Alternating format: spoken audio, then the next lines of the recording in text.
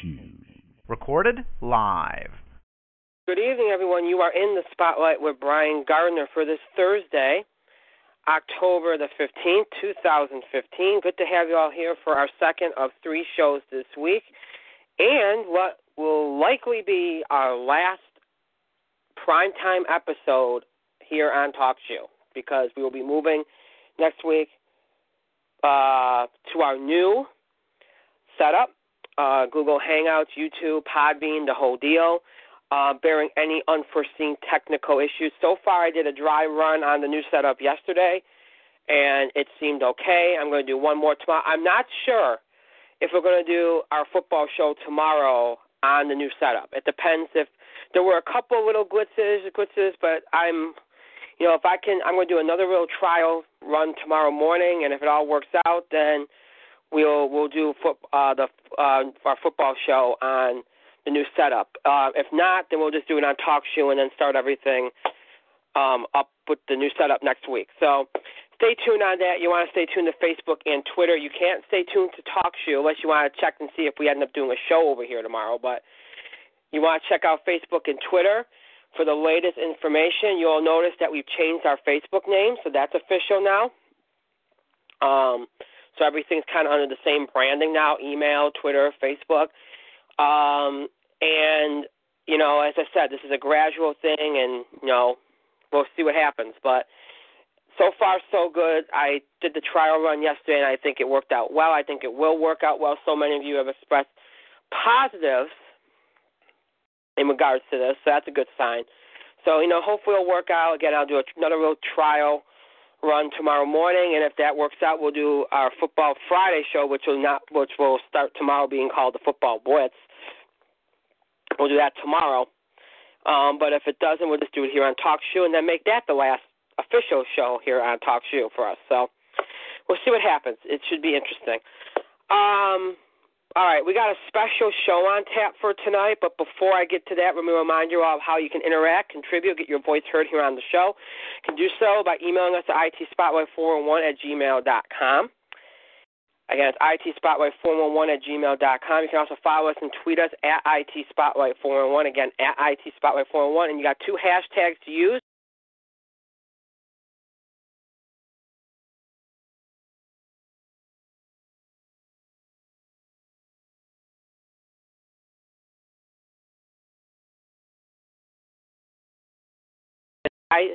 IT Spotlight 411. So search for IT Spotlight 411 on Facebook, and then once you find our page, like our page and go ahead and post whatever it is you'd like to post.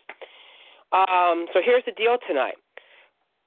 We're going to be doing our Ultimate in the Spotlight Awards, which won't take up that much time because, again, nobody had to vote or anything. We just had to tabulate past results from past award shows, which we have done. That's why we're late tonight, because I was waiting for the report. And I didn't get it till about 5 after 8, so there you go. So we got that, so we'll be giving you those winners. We'll give you the nominees and those winners, which is, again, is a reflection of all of our award shows over the 5 years, film and TV. So you're going to get the chance to see just how popular some things were, and really, you'll get the chance to see get the chance to see how, like I mentioned this on Tuesday. You really can tell if something stands the test of time by how popular it remains after a few years. Now, there's something, we've been doing this since 2010.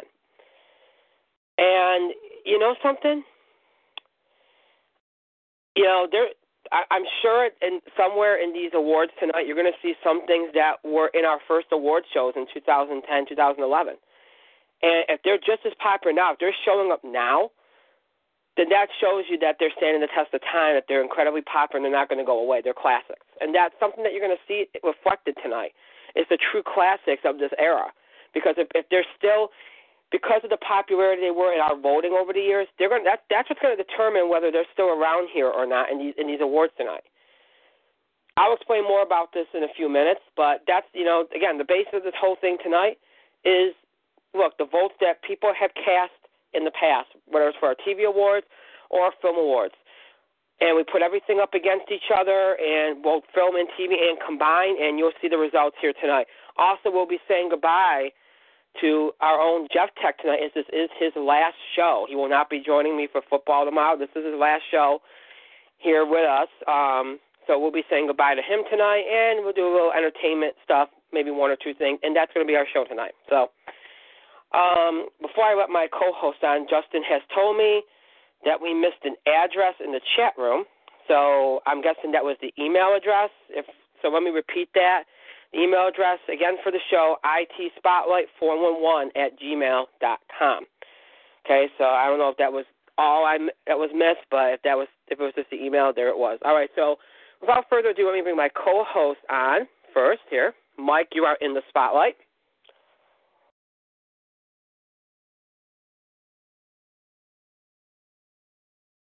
Okay, so I'm on, correct? Yes, sir. You are on. I'm sorry, you were too loud. I had to lower your volume so you don't blow out my eardrum. No, in all seriousness, I was really too loud. Well, I mean, it's both you and my phone.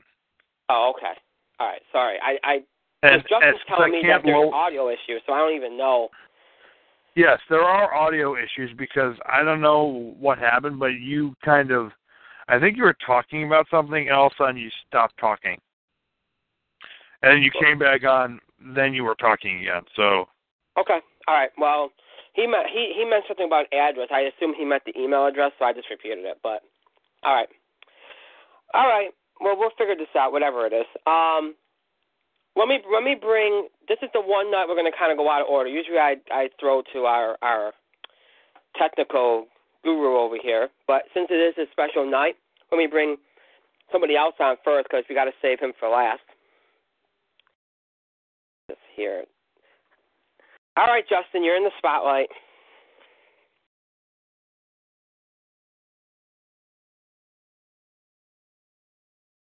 You're in the spotlight, Justin.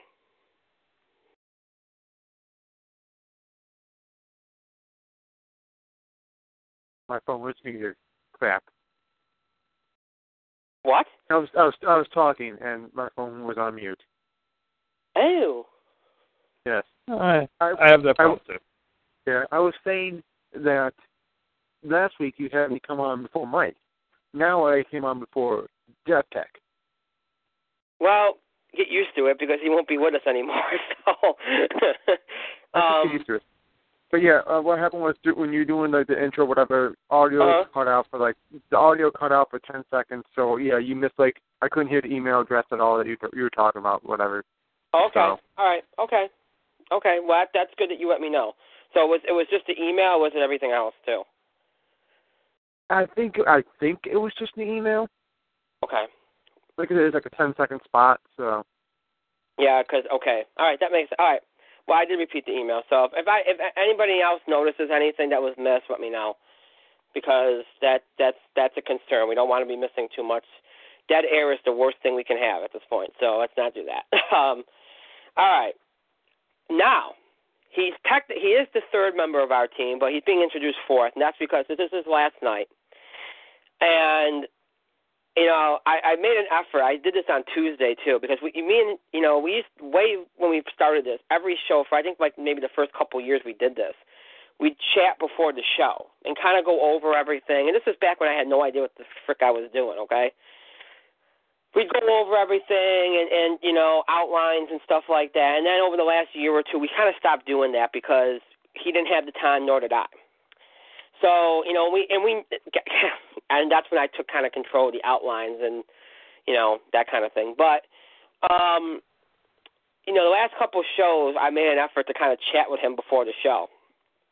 And did that on Tuesday, did that a little bit tonight. Obviously, we were doing the Ultimate Awards. And, Mike, I want you to check your email box because you have something. And, Justin, you'll probably have something soon enough, too. So,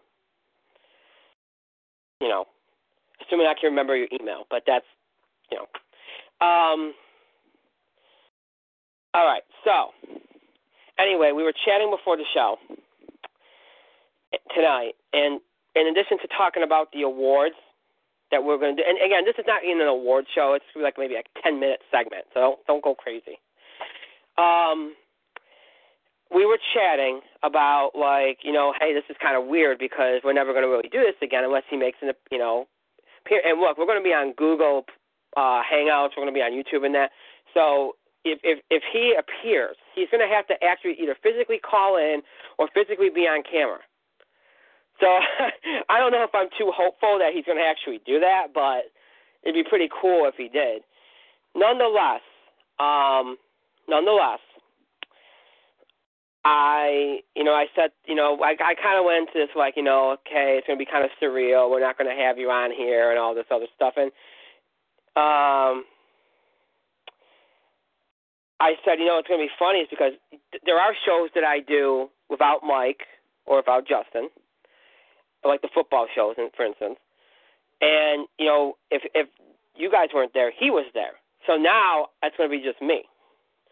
So if something goes wrong, I'm pretty much screwed. So anyway, we'll be doing a little bit with this tonight. But and he begged me not to make a big deal out of it, like to not do this long drawn out like goodbye thing or anything like that. He begged me, and I told him to go F himself. I don't care. We're going to do something. So. And I also, and Mike will cheer me for this, I also am saying, and God help me, but you know what? This is probably our last show, at least in prime time here on Talk Show. I am giving Mike carte blanche. Go for it, Mike. Open the floodgates on Jeff Tech tonight. Jeff Tech, of course, is our technical guru. He is our basketball watching, Odyssey having, white wall painting, ding dong bitten, doctor face palming, orgy having. There's no way I can actually list them all off. I'm trying my best here. Enough about Lamar Odom. Let's go back to Jeff Tech. Well, hold on. We're not done. We're just at part one. All right. Cop peeing. Probation having, stupid son of a bitch email losing, technical guru in the history of this fine, zany, crazy show. Jeff Tech, you're an asshole. We are going to miss you, but you're going to deserve every bit of this. Every bit. Wow, you've been holding that in for a while, haven't you? No, I was trying to see how it played off, and I tried to remember every little bit, and I couldn't. But I tried to get as much as I could remember, because you have to keep in mind, I am exhausted, and you want me to do another award show thing. Well, and I was planning on doing this big Jeff Tech thing, and you're like, no, we had to do an award show. No, Mike, why don't you want to go to Award Madness? Wait a second. Hold up a second. We're not doing an award show. It's like 4 or 5 categories per. It's going to be like 10 minutes, Mike. Relax. That's what I'm getting. Oh, Mike, why don't you go into Award Madness? Oh, blah, blah, blah, blah. Oh, for like, crying out loud. You know what? You think it's a bigger deal than it actually is. Damn it, Brian, my boss is here. I can't deal with your crap right now. Huh? Legitimately this afternoon when you were trying to guilt me into saying, yes, Brian, I'll go with you to Orange Madness, my boss was there, and I was trying my best to ignore your text, mostly because my boss is there. So. Okay, we're not really having this personal conversation on air, but whatever. All right, so I don't even know what I was going to say now. Thanks a lot for throwing me off. And by the way, Justin, that was an awful, awful joke. Too soon. Too soon? Never too soon. Way awful, and if that doesn't get censored, I would be shocked. Justin is the master of the too soon joke. And our thoughts and prayers do go out to Lamar Odom and his family and friends during this time, because that is a horrible situation. Wait, did Lamar Odom die? No, but he's on life support. Yeah, I knew he was on life support. He's been on life support for about 24 hours. I didn't know if he passed away or not. No, but it's pretty bad. So, all right. So, let me see. Okay. So here's how this is going to work.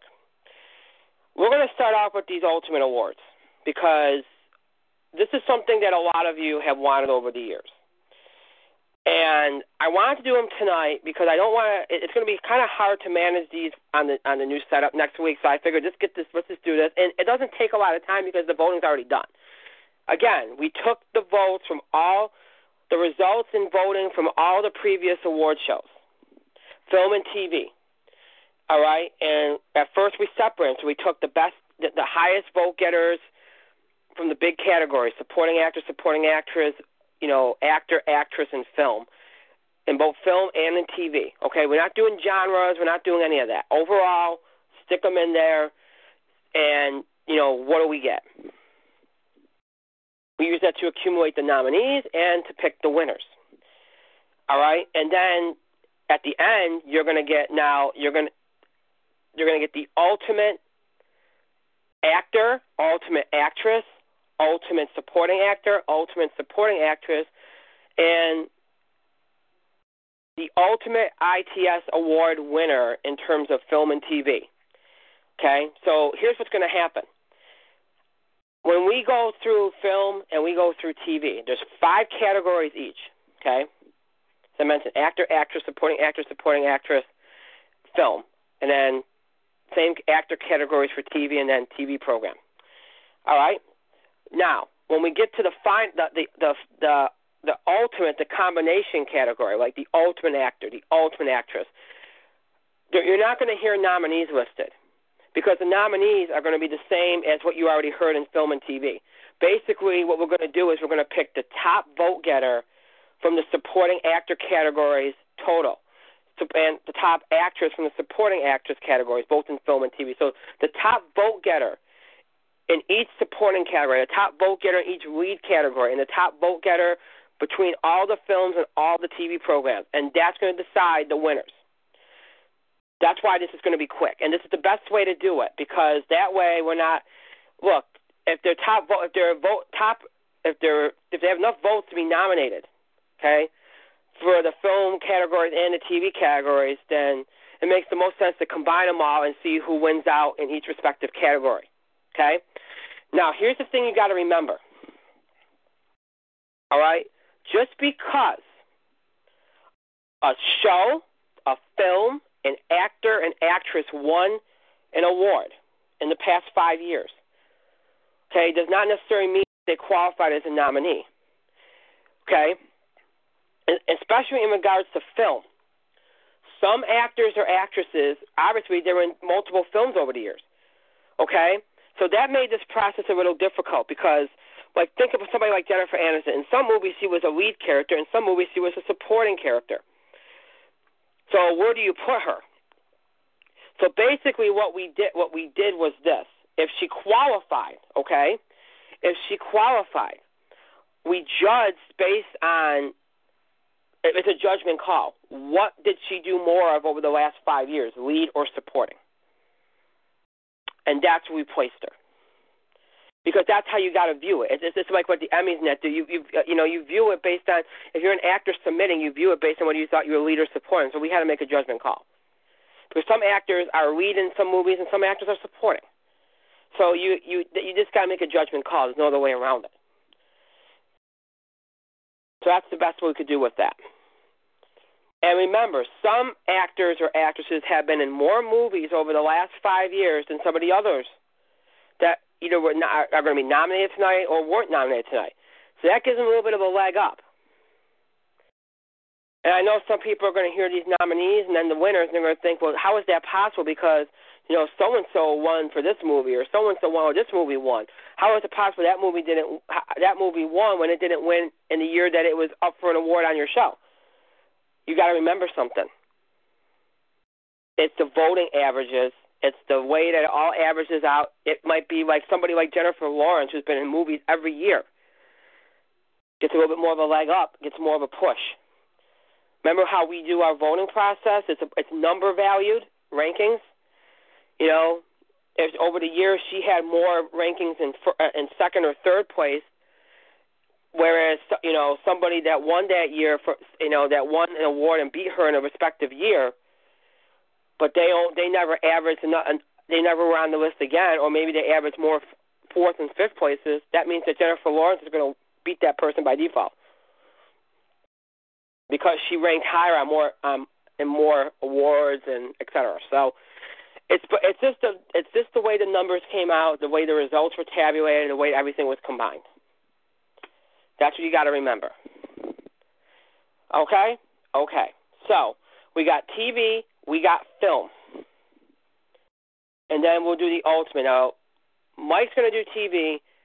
I'm going to do film. Justin's going to get the distinct pleasure of announcing the ultimate winners.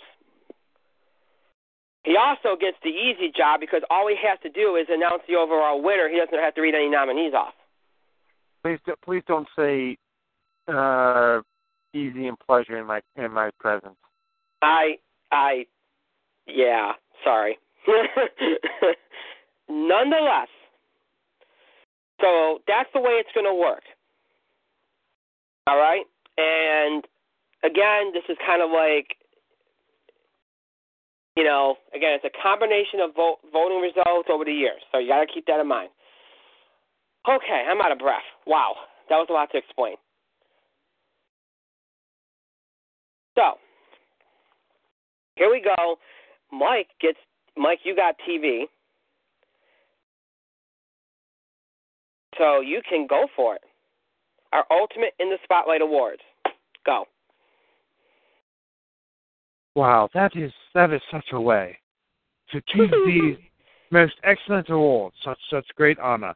Mike, you have these TV awards. Go.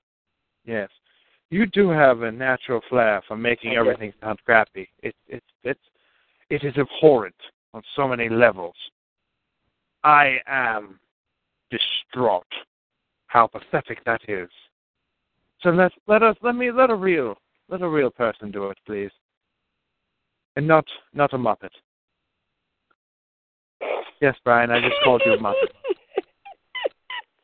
And this is your Ultimate in the Spotlight Awards, highlighting some of the best moments of In the Spotlight Award shows live on TalkShoe, also which you can download on Libsyn and iTunes. And these are your TV awards.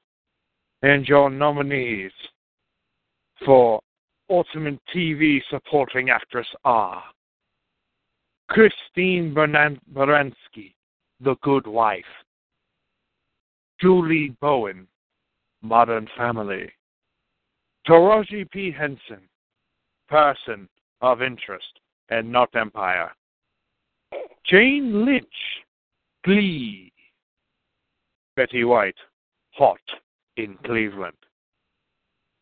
And your In the Spotlight Ultimate Television Supporting Actress is Betty White, Hot in Cleveland.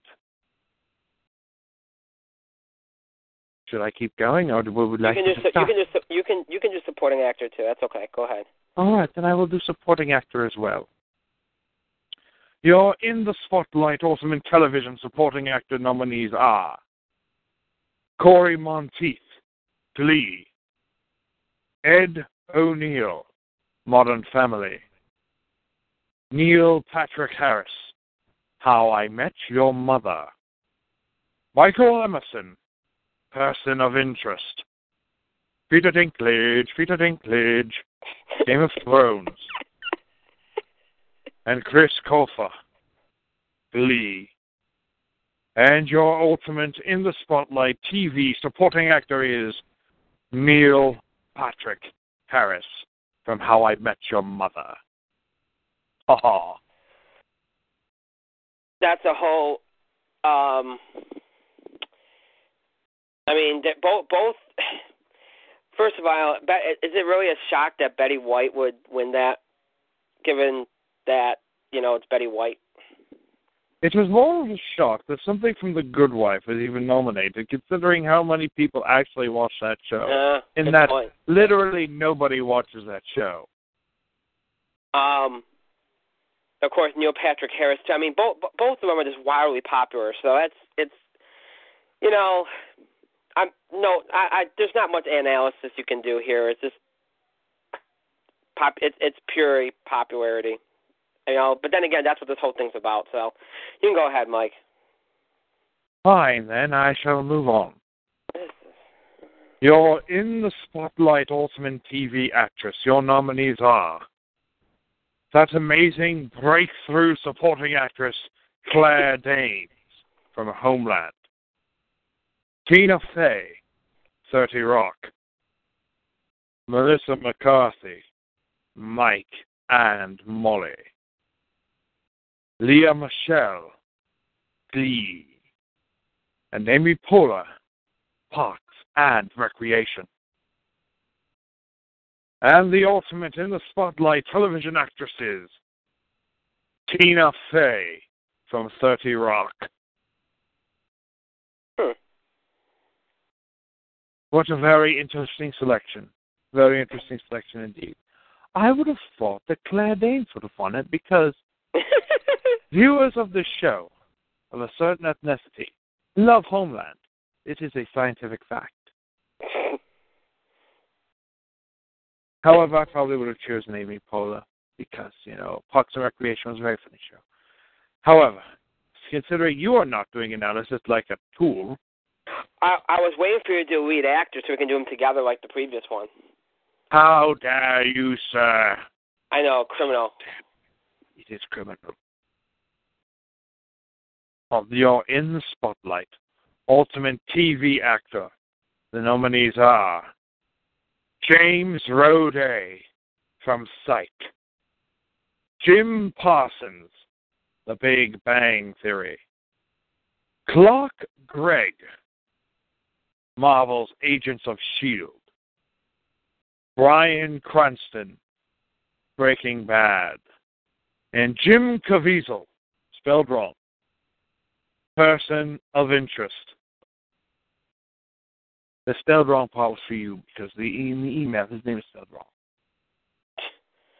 And you're in the spotlight. Ultimate TV actor is Jim Caviezel from Person of Interest. That's a real surprising. I know you're happy for that's a real surprising. I think Person of Interest should win everything. Well, if Person of Interest wasn't going to win anything, I would think that Psych should win everything. Because you know what I'm thinking? Here's why it's surprising. Because you remember, all the years we were doing these awards. It's only the last couple of years that Person of Interest started getting nominated a lot. And then you look at Clark Gregg obviously does more than the TV did the movies. James Roday even has, I think, a little bit more popular. Jim Caviezel is popular, but I thought, given the fact that some of these other actors have been more represented on our show for the last 5 years, that would give them a little more of an advantage. But I guess Jim Caviezel's built up a nice little vote surplus the last couple of years. So there you go, Mike. Person of Interest. Well, he's won, so. Yeah, he has. And as for Tina Fey, that's not really surprising. I think 30 Rock was nominated every year, but this year? So she has 4 years worth of dominating that category. So that's not really too surprising. All right, go ahead. All right. The final in the Spotlight Television Award. The Ultimate Television Show. Your nominees are Game of Thrones,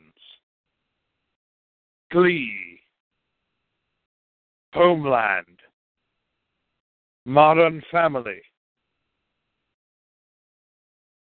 Marvel's Agents of S.H.I.E.L.D., Person of Interest, Psych, South Park, and The Big Bang Theory. And your In the Spotlight Ultimate Television Show is Game of Thrones? That can't be right. It says Game of Thrones. Well, I guess it's Game of Thrones, starring Peter Dinklage and Sean Bean, who they killed off in the first season. That's it. All right. I find that both. If this makes any sense, I find that both surprising and not surprising. because I find it surprising that Game of Thrones hasn't done better on our show than it has. To be honest, it's done okay. I mean, Peter Dinklage is usually nominated every year. The show's usually nominated, but we've seen Modern Family, Big Bang Theory, Person of Interest. They've all done Agents of S.H.I.E.L.D. They've all done huge on this show, so it's kind of surprising. Glee, they've all done huge on this show, so it's kind of interesting to see Game of Thrones pull this off. But hey, again, popularity. That's what this is about. It's the actual award shows that we do. We try to have people vote on quality and of acting and writing, etc. And now you're just throwing all these things that have done well, either they've won or been well represented in these award shows up against each other. So basically, it ends up becoming a popularity contest. It's just interesting to see. So you look at on the TV side, all these names and Game of Thrones that won. These are names in a show that's going to be remembered, along with those that were nominated as well. All these that got represented, nominees and winners so far, are 10 years down the road. You're still going to remember them, and people are going to still be watching them like in reruns and stuff. So, okay. You know what? I am going to say that in the end, for me, Person of Interest won, end of discussion. Now we can move on. Of course. I need the last word because this is the last time you are going to hear this lovely voice, because now you're going to get the monotonous, muppety monotones of Brian Gardner. Oh, shut up. Never. Wow. Very powerful stuff, Mike. Very powerful stuff. Okay. Now we go to film. And we'll start off with the ultimate supporting actor in film. The nominees are Michael Caine, Michael Fassbender, Morgan Freeman, Tom Hiddleston, Jonah Hill, Philip Seymour Hoffman, and Jeffrey Rush. And yes, we did have a tie in those nominees. It's in the spotlight. What do you expect? And the ultimate supporting actor in film is Tom Hiddleston. And before anybody asks, with the TV shows, we put in like what these people were, most of the actors and actresses were on, because most of them were only in one role over the 5 years, so you could do that. With the films, some of these actors have been in so many films, we're not going to list every film, so we're just naming the actor. But of course, Tom Hiddleston, The Avengers, Loki 1, Loki 2, The Dark World. You know what he's played, okay? We know why he's here, and I'm not surprised. Okay, there's so many great actors in this category. Michael Fassbender, Michael Caine, Morgan Freeman, Jonah Hill, Philip Seymour Hoffman, Jeffrey Rush, all have had multiple roles over the years, all deserving. But Tom Hiddleston, the popularity of him as Loki is just insane. Mike, you have anything you want to say? How the hell did Tom Hiddleston win? He's Loki. You have to ask. Yes. Why were you too loud again? I don't understand. I don't know. Something's up with the audio tonight. I don't know. I'm not being any more loud than usual. Something is off of this devilry, and it requires a technical guru to figure this out. Oh, God. However, our technical guru is a little busy, I imagine. Yeah, probably. He's like Macklemore right now, white walls. Gross. That's what you get. Downtown.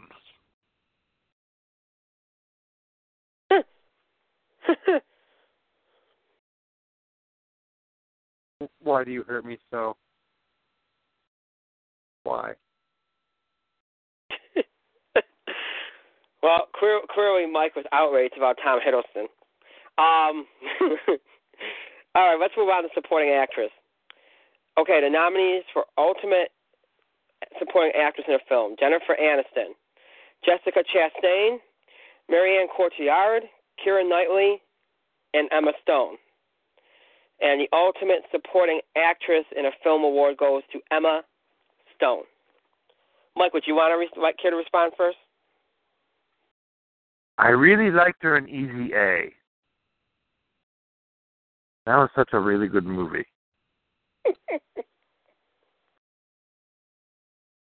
Nothing else? Was she in other movies? Well, she was in Birdman. She was in The Help. She was in... All right, okay. Movies I've seen. No. Well, you saw the first Amazing Spider-Man, unfortunately. All right, movies I liked. Okay, Easy A. There we go. It circles back around. Fair enough.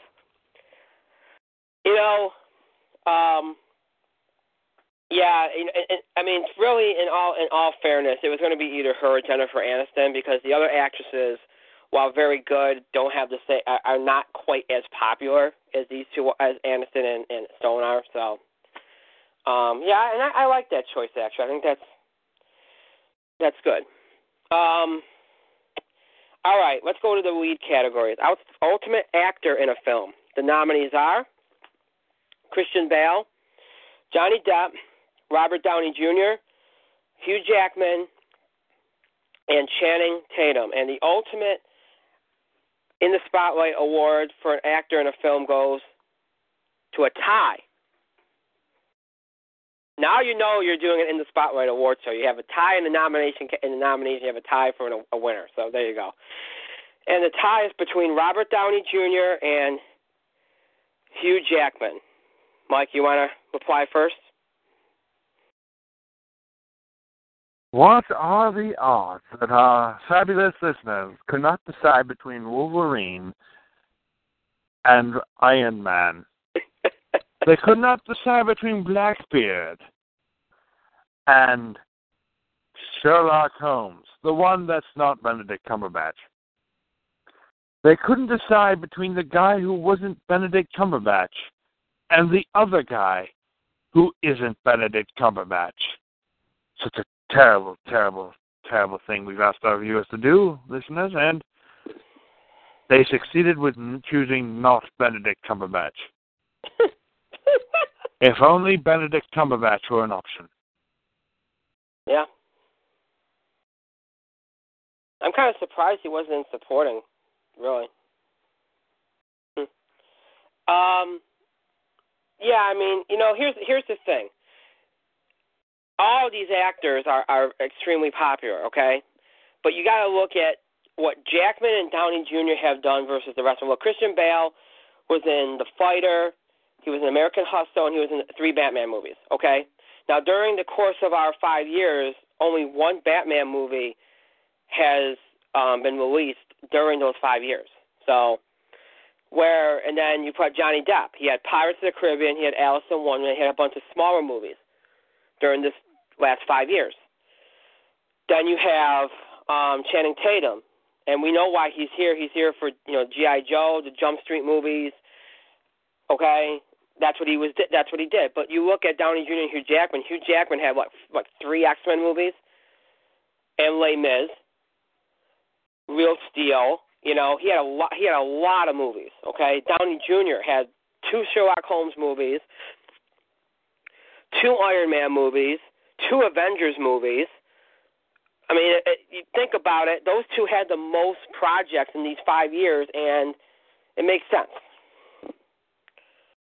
All right, let's move on. Ultimate actress in a film. The nominees are Amy Adams, Sandra Bullock, Jennifer Lawrence, Melissa McCarthy, and Chloe Grace Moretz. And the Ultimate Actress Award goes to Jennifer Lawrence.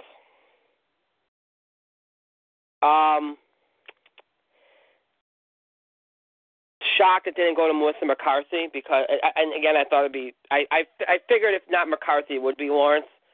Again, look at what she's done: 3 Hunger Games movies in the last 5 years, 2 X-Men movies. Why are we popular? American Hustle, Silver Linings Playbook. All major crowd-pleasing, done-well movies. Not a shock. Okay? Melissa McCarthy on the comedy side had a ton of movies. So I figured it'd be one or the other. The other actress, Amy Adams, some movies she's done have done well. Some movies have Muppets. She was in The Fighter. You know, Chloe Grace Moretz. Outside the Kick-Ass movies, really, and Let Me In, nothing else really done excitingly well. Dark Shadows, but so that kind of limits her. And Sandra Bullock. Well, Sandra Bullock had Blindside, Gravity, The Proposal. So, you know, I guess I could have seen Sandra Bullock doing it, but Jennifer Lawrence has had a little bit more lately, so I'm not too surprised. Mike, do you have anything else to add?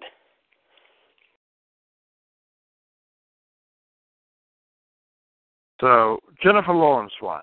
Yes. This makes total sense, actually. There are a few more prolific actresses in the last 5 years than Jennifer Lawrence. She, of course, was Mystique and Katniss Evergreen and that other person from that movie, that thing. So, yes, very nice indeed. Okay. I do love the fact, Mike. I do love the fact that you don't remember the movie she was in which she won an Oscar for. You know, for the other movies, not the one she won an Oscar for. That one that you won an Oscar for, yes. Silver Linings Playbook? The Thingy, yes. Mike, we watched it. It was you did watch it. It was part of the challenge. Yes, we did watch it briefly. It was... Dude, the only thing he remembers from the challenge is Richard Parker. Richard Parker! I mean, yes, I'm Richard Parker. Come on, really. It was a fabulous movie. I mean, I liked the Lincoln one as well. Lincoln was good. But was he nominated for this, Daniel Day-Lewis? No. Is this like the only time he hasn't won an award? Probably. What the hell, viewers? Well, remember, it's accumulation of votes, so it's, yeah. But you're right. It's Daniel Day-Lewis, and he was awesome, so. All right. Last but not least, the ultimate film. Now there are 10 nominees, just like there are 10 for TV shows, so keep track of them here. The nominees are Frozen, Inception, Toy Story 3, The Dark Knight Rises, The Avengers, We're the Millers, Guardians of the Galaxy, Captain America the Winter Soldier, 22 Jump Street, and Kick-Ass. And the ultimate award for film goes to The Avengers. Mike, are you really surprised? I demand a recount. I feel like, I don't know, Frozen probably should have won. Or maybe 22 Jump Street. Or probably Inception. I was kind of thinking Toy Story 3 or Guardians. I demand a recount. I think those Guardians of the Galaxy should have won. Either way, Mike thinks it should have gone to the mouse. It should have gone to the mouse. Well, it did go to the mouse, if you think about it. Here's what's really funny. Most of this was Disney or Marvel. That's what's hilarious about it. According to Jeff Tech, this was the closest in all the voting, this right here. And the movie that came the closest to Avengers was Guardians. That makes sense. And apparently it was, I need a difference because I want to see how close that was. He said it was really close, but what's his definition of really close? 46 votes. 46 votes. That's pretty close. We've had closer, but that's pretty close. Oh, well, hey, either way, Marvel wins. So, I will say that those 10 movies are all fantastic movies. So that's a good bunch representation. And notice how, aside from those animated movies in this category that obviously won for animated film, none of these movies were nominated for Academy Awards except for Inception. Which was a brilliant movie. Brilliant film. Right. And it deserves its place on here, no question. So that kind of speaks volumes about what people are going to remember from the last 5 years. But, all right. Now, you've heard the best from our awards in film, best of our awards in TV. Okay? Now, everything that you've heard so far, not just the winners, but the nominees, are all the nominees for the ultimate in the Spotlight Award winners. So what's going to follow now? You're not going to hear nominees because you already heard them. Now what you're going to get is the ultimate winners when we combine all of these nominees from TV and all of these nominees from film. So now all opposite each other. So those that were nominated supporting actor in TV and supporting actor in film, we combine the category. We're going to choose a winner, and so on and so forth. Justin gets the opportunity to read those winners now. Ladies and gentlemen, without further ado, thank God, your ultimate winners. Oh. Your very ultimate. Dramatic. What was that thing? Very dramatic, Justin. Very dramatic. Your ultimate supporting actor goes to Tom Hiddleston. Man, Mike, Loki just took out all the TV nominees. He commands you to kneel. Would you stop talking, Brian? I'm trying to hail the awards. Good Lord. Can you imagine the gumption on some people? They say. All right, go ahead, Justin. I'm sorry. The ultimate supporting actress award goes to Emma Stone. Okay. Well, now we're going to stop because we got two supporting categories. I already said what I said about Hiddleston. I'm a little surprised that Emma Stone beat some of the people from TV. Actually, no, I'm not, because supporting actress in TV is kind of in a weaker category, so I'm not. Mike, you have anything to toss out there? Not really. All right, Justin, go ahead. And now your ultimate lead actor. And in a surprise to no one, and carrying on a fine in the Spotlight tradition, is a tie between Robert Downey Jr. and Hugh Jackman. Seriously, people, a tie. You could vote for one more. Seriously. Indecisive. This is the epitome. This is what In the Spotlight is. Ties. Okay, lead actress. Your ultimate lead actress of all time, of the show at least, is Jennifer Lawrence. All right, so far everything is film. So TV is really not standing too much of a chance, which is kind of sad. But I'm not really surprised, though. Everybody that's won is, like, hugely popular. And maybe, again, you think about TV, sometimes the popularity is a little limited. Sometimes a lot of these shows are just, watched by, a certain audience. So, maybe that's part of it. I don't know. But I can't argue with any of the choices so far. And, again, another tie. Thanks, audience. Always great to have that. Now we can say our ultimate TV actor is a tie. All right, so we got one more. Go ahead, Justin. Sorry. And the ultimate of all ultimates, the ultimate in the Spotlight Award for both film and television, the one you've all been waiting for. Yes. Jeff Tech, hold tight, grasp firmly. Wait for it. Wait for it. Yeah. The Avengers. So basically what this is, everything you just read 5 minutes ago, I repeated just now. You just repeated, yeah.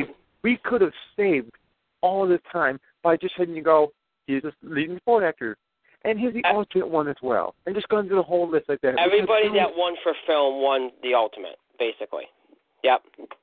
It's like, when I got this email, I'm like, did he send me the right one? Dude, I just copied it. I didn't even look at it when I sent it, so I don't even know. But I'm kind of sad by that because I was hoping at least one or two things from TV would get in, just so that we could break it up a little bit. But again, you know, TV is sometimes it's a little bit more of a you know, niche audience on certain levels. So, you know, it's not really surprising. Mike, you got any reactions to any of these? Television was read more marvelously than the other two, obviously. Oh, God. It was, but I am not surprised. However, I feel like Person of Interest should have won something more, or Psych, or something. However, I understand. And while I am a bit disappointed, I recognize that it happens. It happens. I mean, hell, we went to see Avengers how many times? A few. So, you know, it was what it was, and it is what it is. So there you go. I think that's what it comes down to is that, you know, you talk about some of these films, and they appeal to a wide audience. And then some of these TV shows, you know, not everybody watches every single one of them. You know, they don't appear. Some of them don't appear to wide audiences. They're watched by a certain amount of people every week. And you know, I know this from general discussions. A lot of times people will talk more about movies than they will about TV. I mean, they talk about TV when they come to work the next day at the water cooler. I'm like, oh yeah, you see what happened on Game of Thrones last night or something. But then that's the end of it. Sometimes with films, it'll go on forever. So I guess it makes sense. I was just hoping TV would break up the monotony of it. But all right, so you know what? It was, like Mike said, it was what it was. So there you go. Those are your Ultimate in the Spotlight Award winners for the last 5 years. And again, as I said, a true test of popularity in seeing how well something can endure and become a classic is something like this. You know, you look at these nominees, you look at these winners. These aren't going to be forgotten. These are shows and films that are going to be remembered for years and passed out even our lifetimes because of how great they were and are. So there you go. So for better or worse, your Ultimate in the Spotlight Award winners for the last 5 years. 5 years of awards, voting, results, numbers, winners, tabulated together, and this is what you get. Obviously not comprehensive. We didn't do genres and all that stuff, but you really couldn't because there's more genres in TV than there is in film, and this would be sketchy. So we kept it to just the basics, and it worked. It was what it was, like we said. So, all right. So before we get to Mr. Jeffrey Tech, you know, I realized when I was timing out the show, I realized that, you know, we weren't the Ultimate Awards weren't going to take long, and as evidenced by the fact there's only 9:08 and we're already done with them. I recognized we probably had to add something else to the show. So, you know, we didn't get to do any entertainment news on Tuesday because there wasn't time. And number two, really there was nothing out there to be discussed, and none of you wanted to discuss anything. You didn't send anything to me, and I didn't see anything. So, hey, why force it, right? Well, over the last 2 days, there have been a few things that have perked up. And lo and behold, when I was looking for something to add to tonight's show, I checked my email box and saw a wide burst of emails from people going crazy about Marvel's newest acquisition. And I'm like, okay, do people realize that that acquisition is not confirmed yet? However, I suspect it will be, but nonetheless, we can talk about it because I do suspect it will be, because this is a situation where there's smoke, there's fire. So we will talk about this news, which has been kind of rocking the boat a little bit here today, and that is that Marvel has apparently, according to rumors, is making a deal with Fox to regain the rights to Fantastic Four in exchange for Marvel helping Fox to produce 2 X-Men TV shows, one of which that will be on FX, one of which, assuming it gets picked up, and one of which that will be on Fox. There's already a proposed X-Men TV show for Fox that's in development. That one, so far, doesn't seem like it will include Marvel producers on it, but these other 2 shows, one of which will be on FX. That one, I believe, is going to be called Legion, which focuses on Professor Xavier's son, who's a schizophrenic. And then the other one is a Fox show by the name of Hellfire, which will focus on the Hellfire Club. Among the producers helping on both those shows is Jeff Loeb, who handles Agents of S.H.I.E.L.D., Agent Carter, Daredevil, and also Simon Kinberg and Warren Sheward-Donner, who have done the X-Men movies of late. So they're all part of it. Again, no word yet if Marvel's going to be a part of the X-Men, the actual X-Men TV show that's hitting Fox, but we'll see if that happens or not. But apparently, as part of that deal where Marvel's TV people are going to help Fox with the development of these shows, Marvel regains the rights to Fantastic Four and can also use Silver Surfer, Galactus, and Doctor Doom in their movies as well. Now, again, this is not confirmed. It's speculation. There's a lot of people saying that it will happen. There's some people that are still skeptical.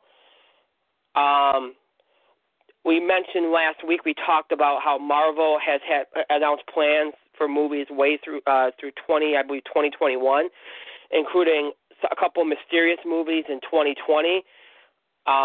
There is talk that one of those mystery movies in 2020 is now a Fantastic Four movie. That's why they haven't announced it, because they haven't made the deal yet. The feeling is that they'll wait 5 years so that people will forget about the horrible movie that was Fantastic Four that was released 2 months ago. So it's looking more and more, and again, this is not shocking, like Fantastic Four will be back to Marvel. So any of you guys want to chime in on what looks like another Marvel acquisition?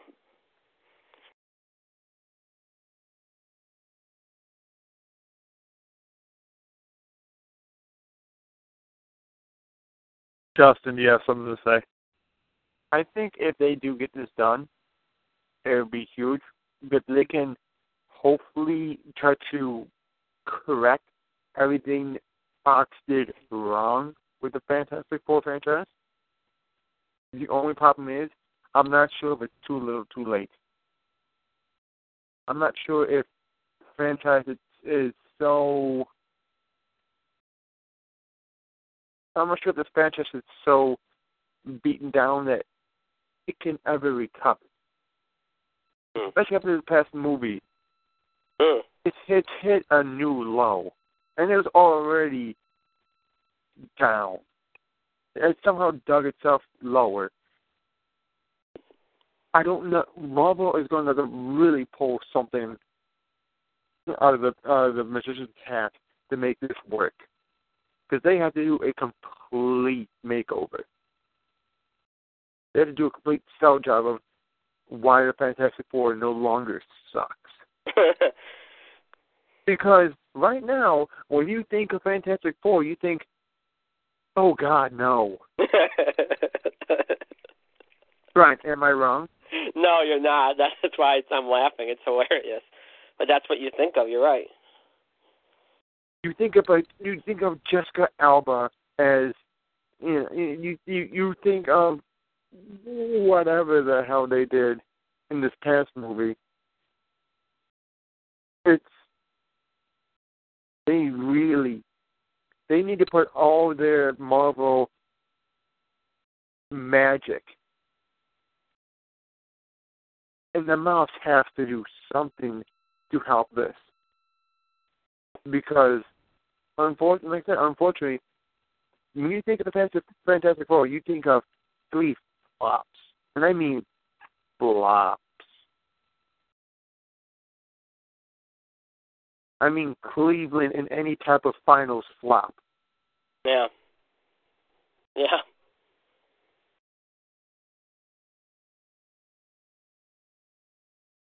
They have a lot of work to do.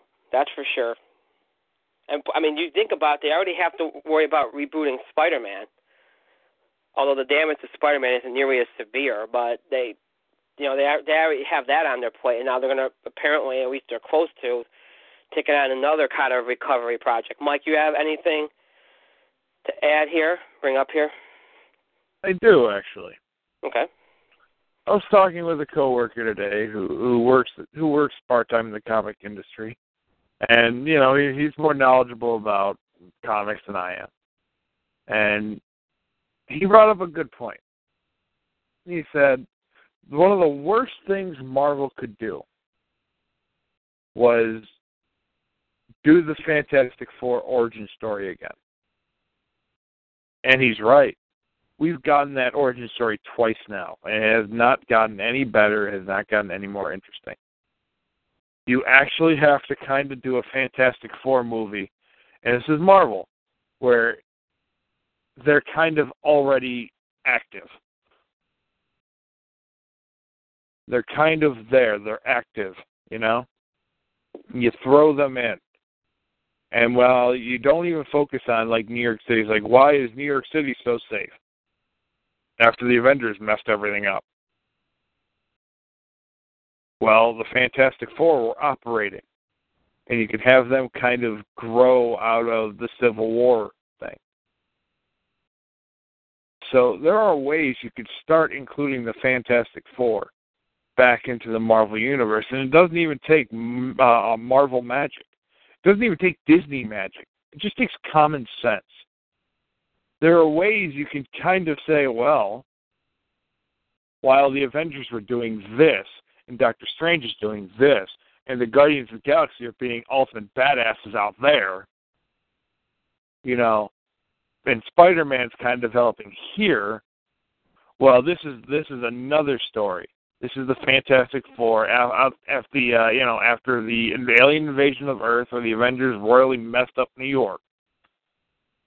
The Fantastic Four developed their powers, helped rebuild New York, and became like the superheroes in the comics that they are. And then kind of maybe you could do an Arrow thing. Right. Like, throughout the course of the movie, 90% present day, and then 10%, well, this is how they got the powers. Just do the quick info dump as it is prevalent to something going on in the present. So kind of like they're going to do with Spider-Man. Yeah, exactly. In fact, that should be a plot device that Marvel should abuse right now with Fantastic Four and Spider-Man, because, look, we've gotten the origin stories for both of those movies twice. We know it. We don't need to see it again. In fact, if you count the television shows and the random, like, straight-to-video movies, we're counting on, like, four or five times for each. It's ridiculous. So I know it's the Marvel movie magic, and I know it's all this and that, but you don't need that. The only thing you need the Marvel movie magic on is telling people, look, I know the last couple efforts of Fantastic Four are subpar, but we're behind this. We've got a great script. We got a great cast. You've got our seal of approval. I mean, guys, we made Ant-Man watchable. You guys got to trust us a little bit, right? Right? Yeah. Okay, so that's pretty much what Marvel's got to do. That is their argument. And then it's common sense. Write the Fantastic Four how they should be written. They're a family. They're Marvel's first family. Let's write them like it. Let's get Dr. Doom right for once. He's not some asshole from Nip Tuck. He's not some asshole gamer who got merged with a suit because he was a friggin' dumbass and walked into a friggin' planet, or like a friggin' geyser. It's like, oh, I wonder what will happen if I do this. Oh, the geyser splooge all over me, like combined in my thing, and blah, blah, blah, you know? Right. Yeah, whatever the hell they did with Dr. Doom. You got geyser splooge all over him. It's disgusting. Wait. Time out. I didn't know Jetpack was in that movie. You know what, Justin? I was about to make that reference. I was building it up, and you just went for it before I could get the payoff. Dude, Speaking of payoff, Jetpack is also in that movie. But Mike, here's my thing though. You're talking about Disney run it well. I mean, they made a good movie out of Ant-Man. The only thing is, with Ant-Man, there was no opinion behind it aside for who? No, Justin, you were missing the one thing about Ant-Man that anybody worth their salt knows. It was Hank Pym backhanding his wife. And if you think about it, Ant-Man had way more to overcome just from that one panel than the Fantastic Four had to do with 3 really bad movies. The thing is, a lot of more casual fans don't really know the whole Hank Pym backhanding his wife. Like, a lot of the just kind of, hey, let's go, there's a Marvel movie, let's go see it. They don't know about that. But they know that you were talking about the most casual of people, the ones that don't even bother to do the Google search. If you've got people who maybe even look at the comics a little bit, Marvel they won't let you forget that Hank Pym did it. They've bowdlerized him so bad where that's like his defining trait. Like, he backhanded his wife, and he became irrelevant because of it. And but hey, I mean, for the most casual fans, like, oh, Marvel, they haven't let us down. But even to that point, it's like, yeah, Fantastic Four has had 3 really terrible movies. However, you're saying this is a Marvel movie from Marvel. Give us the benefit of the doubt here. That's kind of what the argument has to be. It is, but unfortunately, just the reputation-wise. Because if it weren't for you telling me about Hank Pym slapping his wife, I would have never known about it. And I have to assume, probably a fair amount of Marvel fans, fair amount of Marvel movie fans don't know that either. I think there's a fair amount that, and you know what's interesting, and Mike, I think you probably noticed this too. There were a couple moments in that movie where they actually had Michael Douglas in the performance subtly allude to it. They did, yeah. Which was interesting because I thought they were just going to go out. I mean, they didn't have any dialogue alluding to it, but the way he played it, it's almost like he did the research into the character. Yeah. And there was a subtle kind of allusion to it. So, but what I think is kind of ironic, you compared it to Ant-Man. The director of Ant-Man, first of all, Ant-Man had a lot to overcome because of the production, because they lost a director right before filming. Peyton Reed, who got the job to direct Ant-Man, was supposed to direct the first Fantastic Four for Fox way back when, and went to somebody else. So Peyton Reed probably would have been a good choice to direct a Fantastic Four movie. More than likely, yes. But I don't know if you want to share him around, but I will say that not. There was a fair amount of people that didn't know about what Hank Pym had done. But I was surprised when it was announced that they were going to go with Scott Lang and not Hank Pym. How many people actually did know? And I'm not talking about the internet. I'd be, talking to somebody randomly about it. And they're like, oh, Ant-Man. Oh, yeah, that's the guy that abused his wife. I think that's the biggest reason why they went with Hank Pym. Because if Marvel didn't get the sense, didn't go with Hank Pym. Pardon me. If Marvel didn't get the sense that the majority of the audience kind of had an idea, they probably just went with Hank Pym. Yeah. They clearly were worried about it because they went with Scott Lang, and even though Hank Pym's the one that has so much history, and in the comics, Hank Pym still currently is Ant-Man or Giant Man. Scott Lang is a character from like the 90s. Right. So it's like they went so far out of the box just to kind of avoid just that Hank Pym abused his wife. They went out of their way so the casual moviegoer wouldn't make that connection with the character of Ant-Man and that one panel that almost ruined the character. Like, it's crazy.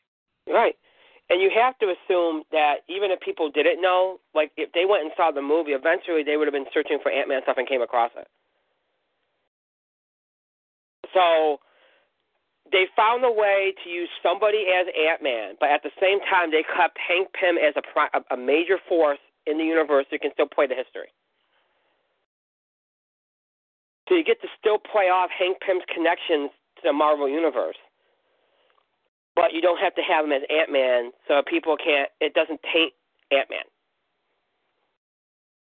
I thought it was really clever. You know, it could have been a disaster, but it was really clever. Now, we've done so much talking about the Fantastic Four, and look, it's a mess. Okay, they're pretty. I think to Mike's point, you gotta, you know, the second Incredible Hulk movie, Edward Norton's Incredible Hulk. You know, they did a direct continuation of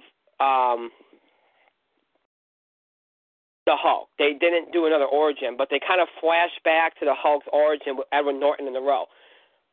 You know, you could actually do that, something like that, like the opening sequence could be flashing to the Fantastic Four's origin, and then just flash forward. You know, you could do something like that. But I do agree that the best thing is to kind of stay away from it because, number one, you know, one of the criticisms I've seen is that people just don't think the Fantastic Four origin is that interesting. You know, Spider-Man's was a little bit different. It was because there was a lot of character-driven depth there. He lost his uncle, but the problem is we've seen it twice on screen, and both times it was done reasonably well. We don't need to see it again. Now, it's never been done right for Fantastic Four, but so many people don't see it as interesting, I don't even know if I'd bother with it. So, you know, just assuming they're going to do a movie in 2020, I've heard movie, I've heard TV show, I've heard a bunch of things, so who the heck knows? Just do it that way, you know. Just give us the Fantastic Four and just go with it. That's the simplest thing to do. The key here, though, and it seems, and I think we talked about this off the air. I think personally, in this deal, Marvel was more interested in getting their hands on Galactus and Dr. Doom.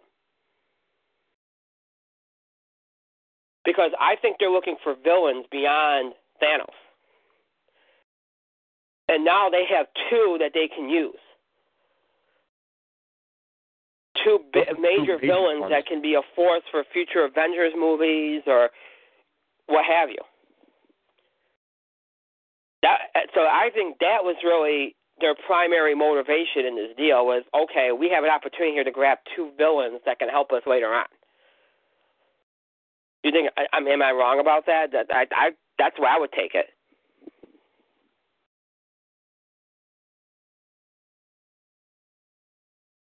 Or am I right? I don't know. Brian, if I may interject. Huh? I do have some Marvel news. Okay.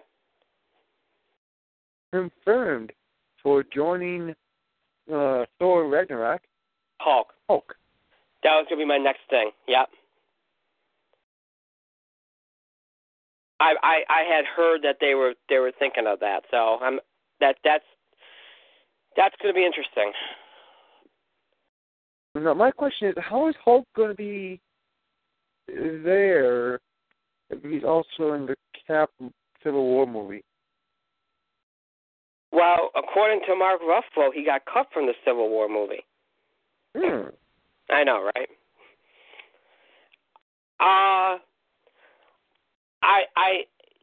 The only thing I've heard is that Thor is supposed to be obviously for a big part of the movie, supposed to be on another planet.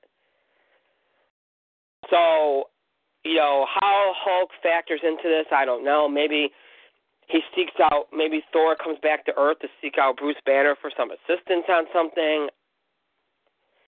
I don't know. But it sounds like he's not just in it for a cameo. He's in it as a lead.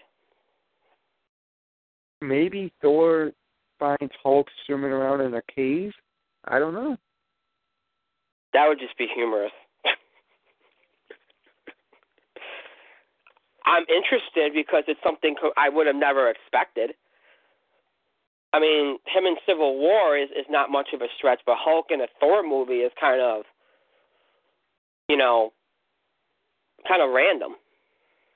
Of course, that has a lot of people thinking there's going to be some kind of Planet Hulk tie-in. But, Mike, since Justin brought up the Hulk story I was going to bring up next, you want to chime in? He seems to do that a lot, just jumps right in with information trying to set up. But you know what? That's okay. That actually works. It works just fine. So, but I'm trying to manipulate things to download something, but I don't know. Oh, all right, that's what I need. Here. Okay. And Hulk is going to be in Ragnarok. It doesn't matter. Loki's in it, and he's going to take over the damn movie. Who cares?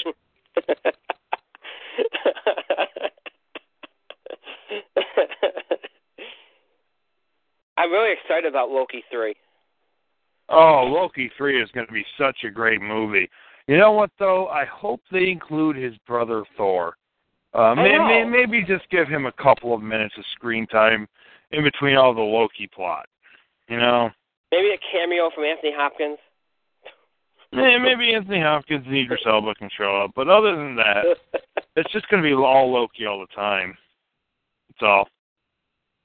Gosh. Can't wait for that. Maybe we could use some of that unused footage of, God, I can't remember, of Malekith from the last movie. We could use some of that, maybe. I don't know. I heard there's a lot of stuff on the cutting room floor from that movie. What I'm hoping for is is for Hulk just to randomly show up, and when he's asked, he just got so angry he willed himself to Thor's dimension. Yeah. Just time tempo Hulk. That's all I'd want to see. I want to see Hulk. I want to see Hulk use instant teleportation, like Goku. That's all I want. I read something on this was even before the Hulk news came out, where there was a feeling that maybe one of the Avengers was going to be in the movie because they needed somebody. Because I think a lot of us are assuming that it's not really a stretch because we heard that the Avengers roster for Infinity War Part 1 was going to be radically different. That some characters were not going to be in play. We've heard rumors about Captain America. Obviously, Tony's going to walk away for a little bit because of what happens in Civil War.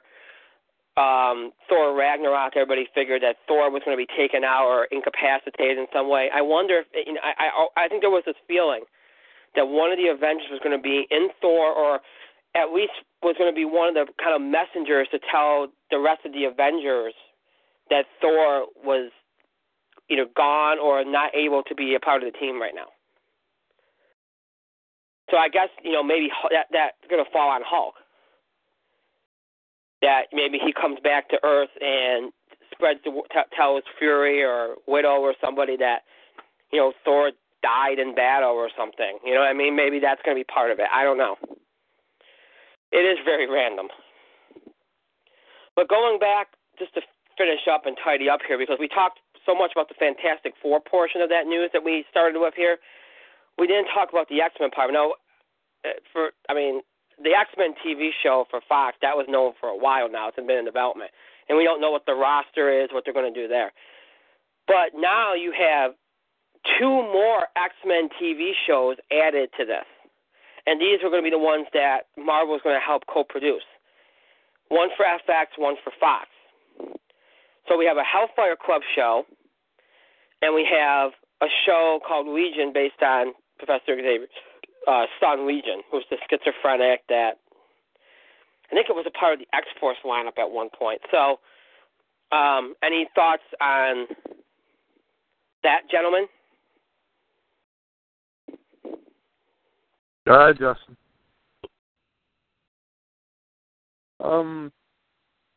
If it's being helped co-produced by Marvel,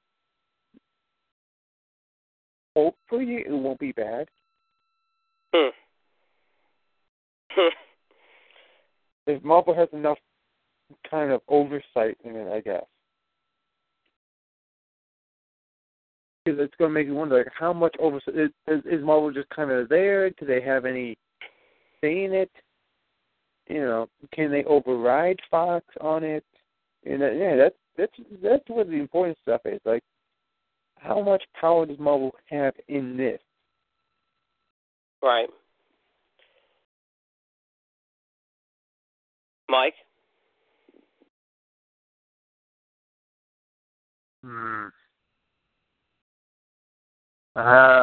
Well, of all of the characters that you're going to do a show based on, the Hellfire Club and Professor Xavier's son, it's like, hey, we want the Vampire Diaries, but with mutants. That's a good point. And then the last show that we had called Legion isn't working, so we have to have a new one. So what are we talking about here? 2 shows that are based around D-level X-Men villains and then a C-level X-Men character. Yeah. Yeah. I don't have an opinion on this. Sorry. I will say this. I'm looking very much forward to an X-Men live-action show on Fox because I see a lot of potential in that. Okay? Especially if they keep it to maybe like 12 episodes because then they can go all out with the budget. That I wholeheartedly approve of. I actually like the idea of Legion because it doesn't necessarily have – it is based on a comic book character, okay? Obviously, Professor Xavier's son. But you don't have to be too comic booky with it. It's like, okay, the only thing that has to be tied to comics, the fact is Xavier's son. All right, maybe once in a while we can have references to other characters and stuff. You could actually, the kind of character he is, you can make a goodwill kind of procedural kind of show out of it too if you want to. So it doesn't have to be. It could appeal more to a broader base than comic book fans. They can do a lot with that. If they do it right and they do certain things and twist it a little bit, they can do something with that, especially if it's on FX. That I can see something with. However, Hellfire Club is just a disaster. I don't even understand. To me, it's just, let's try to get Emma Frost on TV. That's what that is. And I can already see what they're going to kind of try to do, like a Mad Men mashup with like Game of Thrones kind of. Like Game of Thrones for like betrayal and backstabbing, and Mad Men in terms of like, like the relationships and stuff. I can already see that. And it's not going to work. It's going to be a disaster. There's nothing, you can't sustain a show with the Hellfire Club. You can't. There's only somewhere you can go. Now, I do trust, even, obviously some really good Marvel people involved, Jeff Loeb, but And the X-Men people that are involved have been responsible primarily for the last couple of great movies, Lawrence Shore Donner, Simon Kinberg. So there is some good people here. But my prerogative is this. I don't think, if you're going to do other shows besides the actual just plain out live action X-Men show, which is fine, that's great, do it about characters that can sustain the show. Legion, I'll see what they do with it. Hellfire Club, that could be like a mini-series. You can't do anything that sustains beyond like a mini-series of Hellfire Club. There's just nothing you can do with it. There's only one character on that show that's going to have any kind of staying power, and that's Emma Frost. That's it. Let the Hellfire Club be a part of the X-Men show at some point, okay? Leave that alone, and then you can make Emma Frost like a major character at some point if you want to. You don't need to base the show around Hellfire Club. Good Lord. that one to me just I don't see what they're even seeing with that. I guess we'll see. I mean, it's interesting that in order to get Fantastic Four, Fox wanted Marvel to help with TV. Like, I don't even see the correlation there. You would think that they wanted to help with maybe their X-Men fans. They're like, oh, can you lend us some characters to throw in with the X-Men? You would think they'd do something like that. Or would they think that their X-Men franchise is doing well? I don't know. But I kind of think maybe this is coming from the perspective that they gave the rights to Daredevil and Punisher and such back to Marvel, and look what Marvel's done with it, with their TV show, with their TV department. They made Daredevil into a major hit.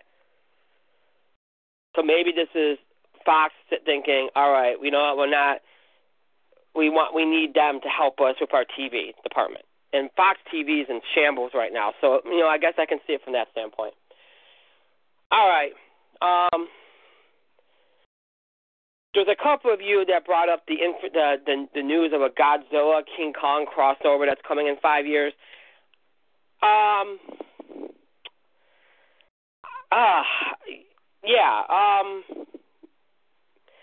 don't have a response to that. I think Mike knows we did this a couple of weeks ago. We talked about the whole idea that all these studios now want to do shared universes like Marvel Cinematic Universe. They all want it. Star Wars is doing a cinematic universe now. One of the studios wants to do a Robin Hood cinematic universe. Like, we're making cinematic universes out of everything now. Yeah. Somebody like Marvel and DC, they can do it because they got worlds of characters to explore. Okay? Robin Hood, Godzilla, come on. Not everything has to be this grand universe thing. Just do a franchise. Do a movie, do a franchise. Don't interconnect. Everything doesn't have to be interconnected. Godzilla and King Kong, really? It's going to look cool. You're going to have a couple battle scenes, but that's not the extent. It's Alien versus Predator again. Okay, who cares? You know why? You know why they do it? They're like, hey, this group of people like this group of people like that. Let's get money out of both of them. It's just there's no plot though. Just call it what it is. It's a cash grab. It's people going, hey, I always wondered who would win this fight. And now they actually have the ability to make it. Did Jason and Freddy need to fight? No. But guess what? That was always one of those kind of running things of who would win the fight between these two horror characters. Right. And they made a movie out of it. And they're doing the same thing here. It is nothing more than a childhood, like, my character can beat up your character. No, my character can do better. And now they're deciding it with multi-million-dollar movies. Well, that you're right that goes back like I said, Alien versus Predator, Jason versus Freddy. It's something that's been done before. But then the whole idea is not just so much that they're going to do this movie with them together, but it's the idea of, we're going to share these universes. There's going to be 3 movies here. They're all going to be interconnected, and not everything has to be connected. You know, if we're going to do a crossover movie, just do a crossover movie and let that be the end of it. You know what I mean? They might connect these characters, universes, and... You mean just a one-shot crossover, that's it, out of canon? Yeah, do it, you know? Kind of like that one time Godzilla played one-on-one against Charles Barkley? Yeah. Now, that's a movie I want to see. Yeah. I mean... I think with Godzilla would stand a better chance now. Now that he's kind of slimmed down a little bit, and Charles hasn't. So I think Godzilla versus Sir Charles would be amazing. Okay. Here's the thing. We can get a 2-on-2 game right now. Charles and Ewing versus Godzilla and King Kong. Why Ewing? Why not? I guess I suppose so, but I think it would probably be Shaq instead of Patrick Ewing. Well, was Shaq in Space Jam? No, Ewing was. So was Michael Jordan. Space Jam talent? Ewing got his power stolen in Space Jam, didn't he? It was Patrick Ewing, Charles Barkley, Muggsy Bogues, Sean Bradley. I think there was 5. Who was the other one? I don't know. I don't remember. Basically, what I'm saying is, I want Space Jam 2. That's all I want, really. Well, are we getting Space Jam 2? We are getting Space Jam 2. It needs to be out now. I want it in my head. They've gone through various different ideas for it. Coming through the Space Jam. What ideas do you need? You need to have 5 current stars that get their powers taken, and then you have LeBron James and the Looney Tunes hook up. Basically, that's it. And you can have, I don't know, maybe you can have Bill Murray reprise his role, or maybe you can have someone else. Who knows? There is really no plot to that besides, hey, it'll be fun. That was the plot. But it was just, how do we get Michael Jordan to interact with Bugs Bunny? There you go. Yeah, I'm trying to find. I want to know the players that had their talent stolen, but I can't seem to find it. Wikipedia. That's where I am. Google. Oh, hang on. There it is. All right. Okay, Barkley, Bird. Oh, wait, what's Larry Bird, really? No, Larry Bird wasn't one. Larry Bird was in the movie. I'm sorry, I'm reading the wrong thing. Larry Johnson. Larry Johnson. Yep, there it is. Literally. Oh, LJ. I went to Google and typed in what NBA stars had their power stolen in Space Jam, and literally it comes up: Ewing, Muggsy Bogues, Barkley, Johnson, and Sean Bradley. Yep. Wasn't that hard? Well, I only have one hand, so. Okay. But, honestly, the Monstars only did a slightly average job of getting great NBA talent. Muggsy Bogues was a great point guard. Sean Bradley was an okay center. Barkley, Ewing were A-plus players, and Larry Johnson could be an A-plus player. So, I mean, they could have gotten Larry Bird and probably have gotten more investment on some of their stuff. Well, it's obviously why they wanted Michael Jordan. Well, I mean, Larry Bird played, of course, himself, right, as Michael Jordan's golf buddy, Larry Bird. Yeah. So, it's for the life of me, I can't understand why it's taken so long for that to happen. But see. Okay. My question is right now. You're making Space Jam 2. Who are the 5 guys who get the power stolen? Go. Well, it depends. Who's the star? Okay, LeBron is taking the role of Michael Jordan, so you can't do LeBron. You got to choose 5 of the guys. Okay. Chris Paul, Blake Griffin. Durant. Probably Kevin Durant. Carmelo Anthony. We got the point guard. Got a shooting guard, small forward. Who'll be the power forward? Just Durant's technically a small forward. Duncan, maybe. No.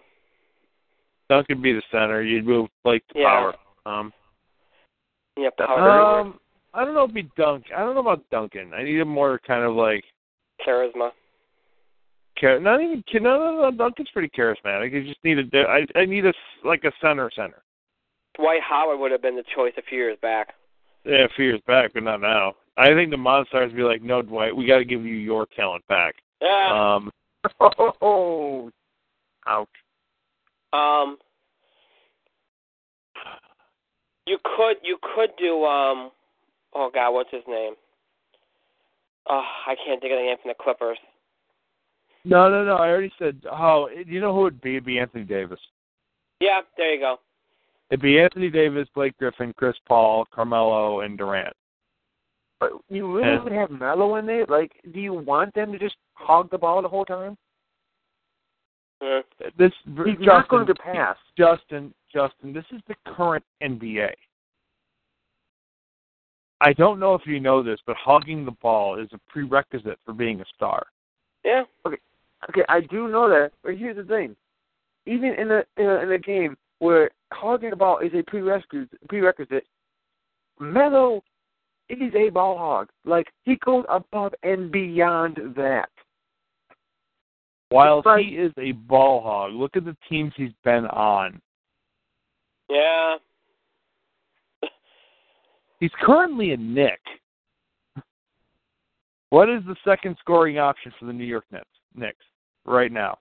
You know, if not Melo, it could be Stephen Curry. Yeah, it could be Stephen Curry, although we're talking about non-ball hogs, so it can't be Stephen Curry. Yeah. I'm sorry. But the question is, who would be the second scoring option for the Knicks?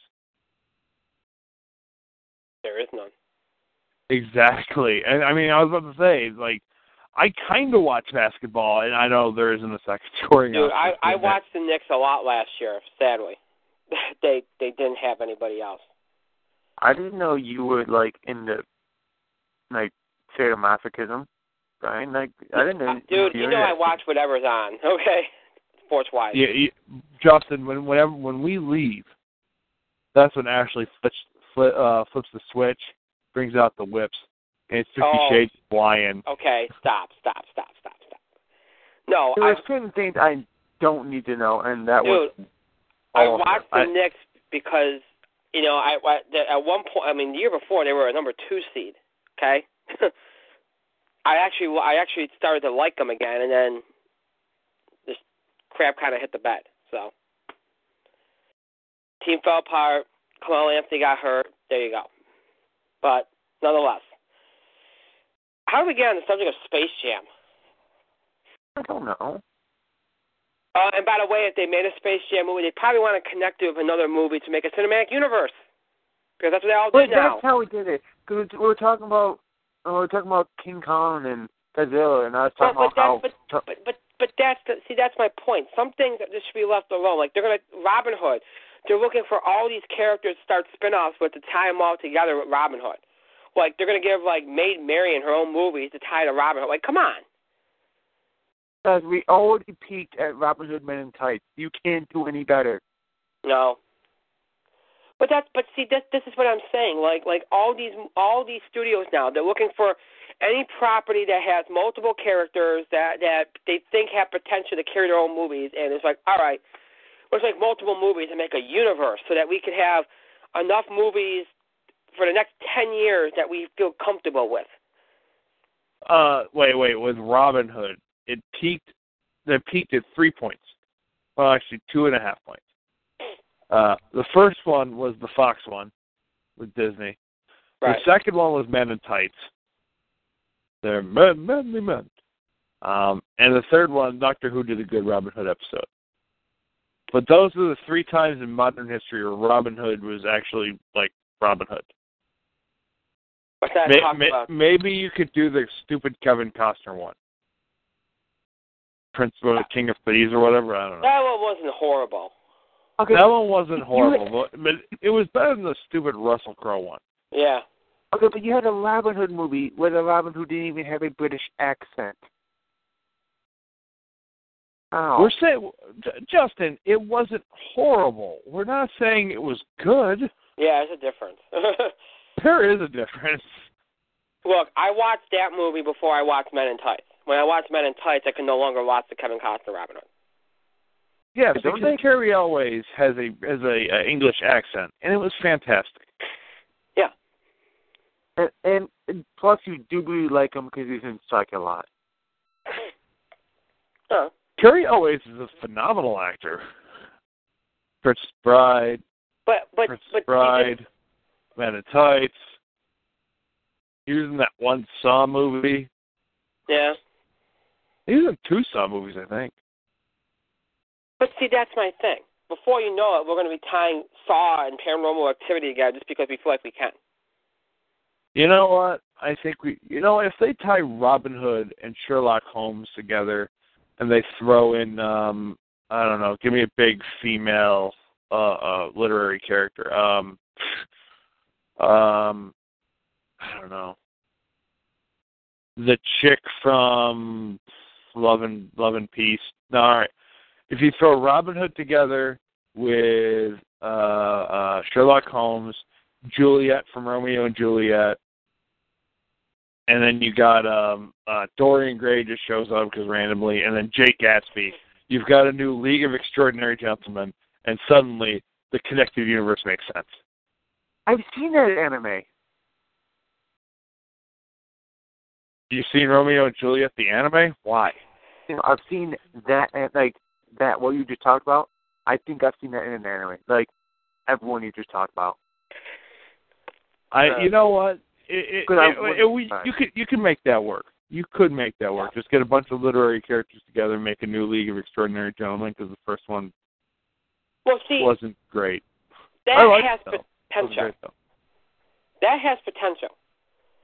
But they're not. But see, nobody's being that creative.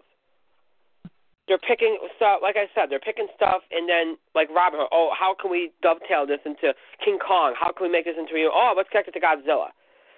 And I think that Universal is doing, it's not just King Kong, Godzilla, they're bringing in all their movie monsters, like in the past, like Frankenstein, and combining them all into a shared universe.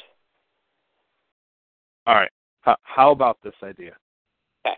Sherlock Holmes forms the new League of Extraordinary Gentlemen and recruits some of the greatest literary characters and minds throughout history. Robin Hood, Juliet from Romeo and Juliet, but not Romeo because he's a bitch. He also recruits Frodo Baggins, and then he recruits John Cena. Because we have to get the greatest, fake characters of all time. Yeah. And I feel like John Cena would be like the Mr. Hyde character from the original one. And would be just like John Cena smash. Sherlock Holmes would solve the crime. Juliet would be kind of like Mina Harker was, only Juliet. So she'd kind of pine over Romeo because Romeo's a bitch. Sherlock Holmes would be awesome. I feel like this one has potential. Yeah. You just need John Cena as the thing, and then everybody's like, John Cena, and it'd be interesting. Well, it definitely, interesting is one way to say about it, but. And the villains would be like Prince John, Professor Moriarty, Tybalt from Romeo and Juliet, Kevin Owens. It'd be a very interesting kind of thing. Kevin. Wow. Okay. Well, anyway. Don't you? This idea just got way better. Yeah. What are we talking about? Shared universes. We're talking about, I was bringing up the idea of shared universes because of the whole Kong and Godzilla. Look, I don't mind a one-off crossover. Okay, I don't mind that. That's been done enough through cinematic history. That's okay. But this whole shared cinematic universe, look, Marvel does it awesome. I can understand why DC wants to. I can understand why Star Wars wants to do it. Certain things I can understand because there's a wealth of characters and it's not forced. But certain things, the characters themselves are just not strong enough to maintain their own franchises, and therefore cannot interconnect. It's becoming way too big of a trend, and most of it doesn't even make sense. So, and every studio is looking at they're not just looking at franchises anymore. They're looking at we need to have our own cinematic universe for this particular brand or franchise. I'm like, what, are you serious? This doesn't make any sense to me. Like, if Nintendo wants to go out there and make movie adaptations out of a lot of their property, okay, that makes sense. Shared universe. You want to do something like that? Go ahead. Try to do something like that. Cool. But like certain things don't make any sense. Oh, Robin Hood. I hate to dwell on Robin Hood. It's the only thing I can think about. Robin Hood, shared universe. We have a Maid Marian movie and a Prince John movie, and it all connect. No, we don't need that. It's like a good Robin Hood movie, and you want to make a couple movies out of it, fine, but leave it alone. Ridiculous. How long until we get a Harry Potter shared universe? When they reboot it or something, you know what I mean? Like, it's around the corner. Don't ruin my fan fiction. Sorry. Really quick before we get to our Jeff Tech goodbye, since Mike decided to bring up wrestling, we did get we did get a couple emails from a couple of wrestling fans. I'm just going to briefly acknowledge this because, I feel like we can. A couple of listeners did ask us about the apparent discussions, according to dirt sheets and according to some wrestling news sites, between WWE and Alberto Del Rio.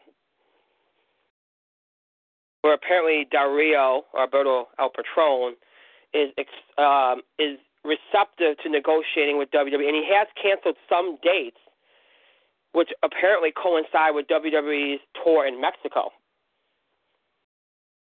So you guys want to quickly chime in on that for our wrestling listeners? I did a quick search, and apparently, because the tour he canceled was in Germany, okay. And apparently the official statement, let me preface it with that, is that whoever booked him through like a third party, right? And basically, like, since he's been on Independence, he's had to set like, okay, this is how I do it. This this is what my requests are. This is that. Yeah. This, that, and the other thing. But when the people in Germany requested him, they didn't do any of that. Like, he had to pay for his hotel, but they got this.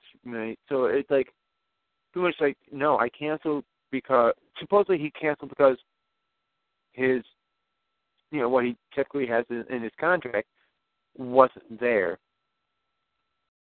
Whoever usually does this thing didn't do it or didn't do it right or whatever it was. So that's his official reason behind it. Whether or not it's just a coincidence that WWE happens to be in Mexico at the same time, I don't know. But that's the official story, is that all the contract negotiation, blah blah blah. We do know, according to the reports, they are talking. At least that's what it looks like from what's all over the net right now. So, Mike, you want to chime in at all? Yeah, I was just going to back up Justin because there was a report, and that report did have it's WXW in Germany, right? Yeah, and Alberto said this is Justin's right. He covered all the major things. This is what he does with everybody.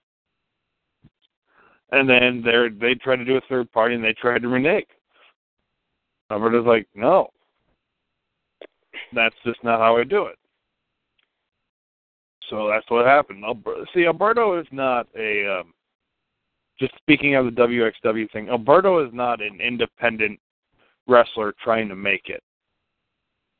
He is not a guy you fly over because he needs the experience. Right. Alberto Del Rio has been in wrestling for about a decade now. He is probably one of the top wrestlers in the world. He's the guy you bring in to draw the house. So he's not the guy you screw over. Now, yeah, it's kind of a coincidence that it's happening, like that the tours coinciding, because he was supposed to be in Germany. But who knows? Alberto's wrestled all over for the last year. He is the mega He is the AAA mega champion. He has won their tag team tournament with Mr. C's and Rey Mysterio Jr. He may or may not have been killed on Lucha Underground. So he's done it all. He's wrestled for Ring of Honor. The only thing he hasn't done is wrestle in PWG. But he might be out of their price range, so who knows. But literally, that's the only thing he hasn't done is wrestle in PWG. So he's pretty much done everything you could do in independent wrestling right now. Right. The only thing with Alberto is there might be some backlash saying, oh, well, you spouted all this hot garbage and now you're going back to him. Right. That might be the only thing with Alberto Del Rio. It's like, oh, well, you said all this in family honor, and why are you talking to them now? Right. Well, but to Alberto's credit, they removed that negative element. They know they never should have gotten rid of Alberto Del Rio. They know for a fact they shouldn't have gotten rid of him. However, it's good because you bring in another main event heel or another main event face. Either or. You can wrestle as either. The only thing you have to do with him is give him something to do all the time. Because remember, there are times with his last run with the WWE where he just was directionless. He was doing nothing. And I mean, this is a guy who was a Royal Rumble winner, who was a Money in the Bank winner, multiple time world champion. You had nothing to do for him? What the hell's wrong with your booking team? So It's just you have to find something. You just have to keep him busy at all the time to make the most out of Alberto Del Rio. So I mean, it's a good thing that they're talking with him. It's great that he's receptive.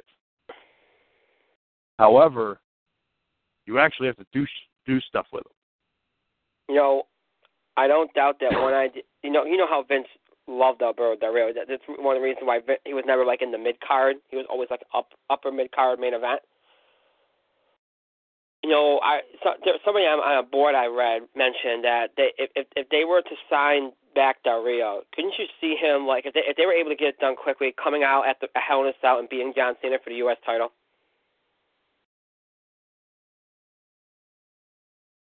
I could actually see that if they got it done in time. No, I don't think they could do that. Not in time. No, but I mean, theoretically, if they could, that'd be one way to kind of bring them back. If they could, it kind of negates that thing, which it's Reigns. They want the guy to be seen as Reigns, but right. It kind of would undermine that. But Vince would do that for a shock and awe, yes. Yeah. That's why I'm saying from Vince's perspective, he'd be like, "Oh, Alberto," I could see him doing something like that. It's not going to happen, but I could see it. If from Vince's point of view, if he had the opportunity, All right. So before we wind down here, and look, I took so long on everything else because Jeff Tech didn't want no long overblown thing. It's not unless he were to call in. Or, whatever, there would be no way. There's not much you can do here, okay?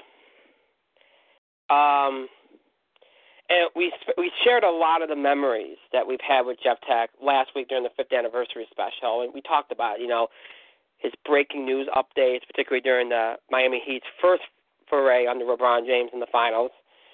The innuendos, talking about his very exciting lifestyle, his odysseys, NCAA odysseys, when he was able to go to the NCAA tournament games, and his lack of punctuality when providing us with a report from said events. There's a lot. And I mentioned how much he's meant to this show, as far as he taught me a lot from a technical aspect, got us off the ground, helped immeasurably with so much. And the awards, he did a lot with the awards, okay? He's probably the only reason these awards, stuff that we've done over the years, have worked. Because he's the one that rifles through everything, gets it all prepared, sends it all off, and sometimes he screws it up, I know, but it is a lot of work.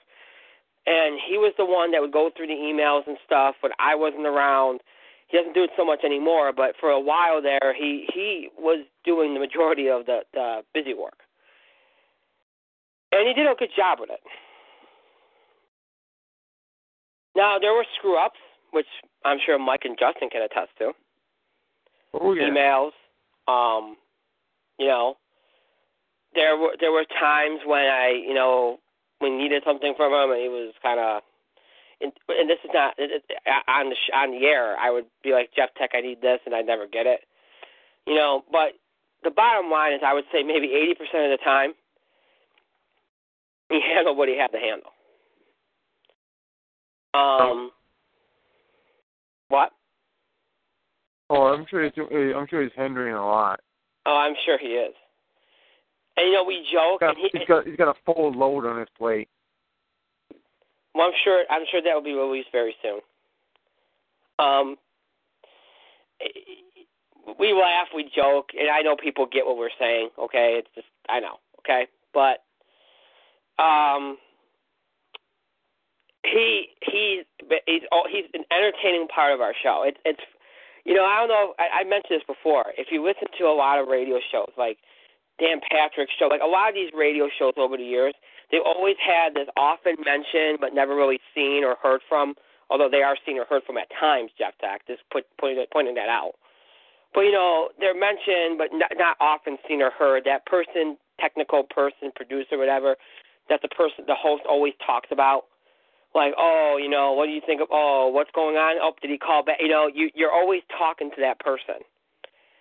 And that's kind of what Jeff Tech ended up being. I don't think he was supposed to be, but he did. And I remember it's a good thing he had this hiatus this summer, because if he didn't have it, I don't know if I would be quite used to the idea of not having him around, because I kind of had to get used to the idea this summer that he wasn't going to be around anymore. So now I don't really call out to him too much in the middle of the show.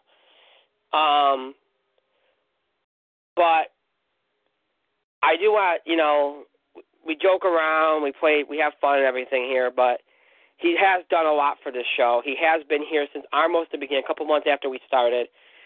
5 years almost he's been here. And he didn't have to be, okay? I mean, nobody involved has to be. That's the thing. People kind of don't mention enough. Wait, you mean I don't actually have to be here? You mean I can just sign off right now? You could, isn't that? You mean I've been doing this whole time for nothing? We all have, and some have spent more than others. Yes, Justin, I'm aware. Brian, I am literally this ready to kick you in the dick. I'm not even lying. Oh, God. I am going to do it. It is going to happen.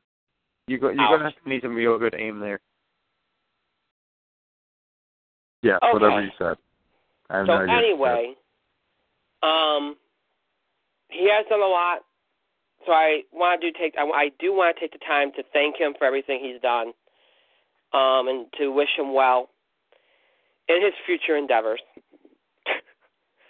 And, you guys want to add anything? Although we've come to the end of the road, still we can't let go. It's unnatural. Ooh.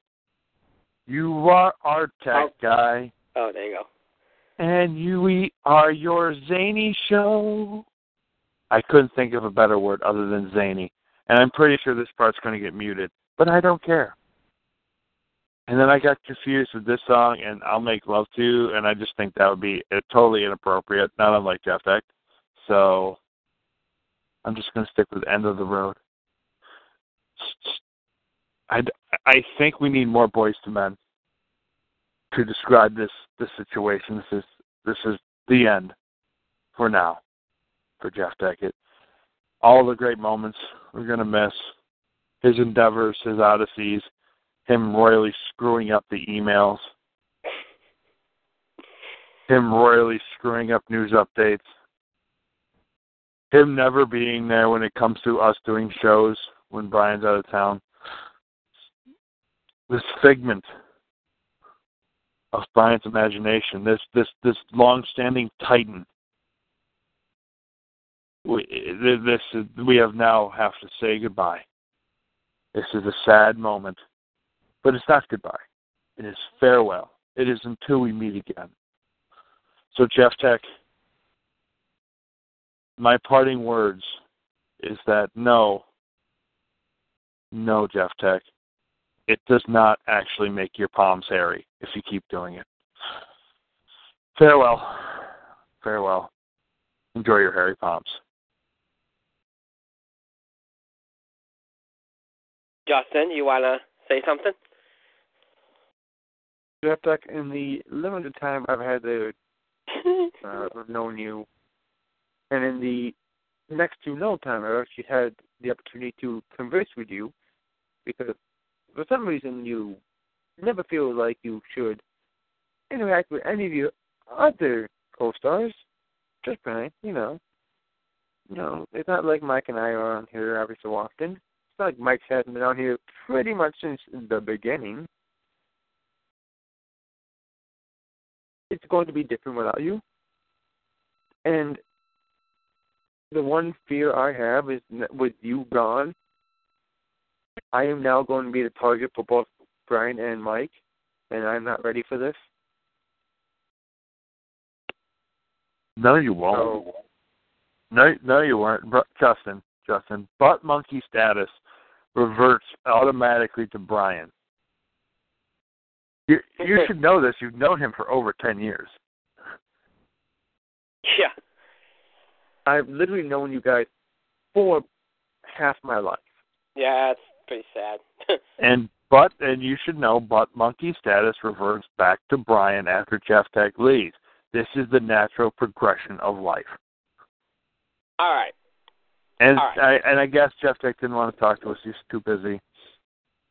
Painting the walls and the ceiling white. He was too busy making sweet, passionate love to robots and/or monkeys, and then getting impregnated by them. All right, he has a statement here, so I want to read it. He was too busy having sex with them and getting impregnated by them, and then having little alien babies.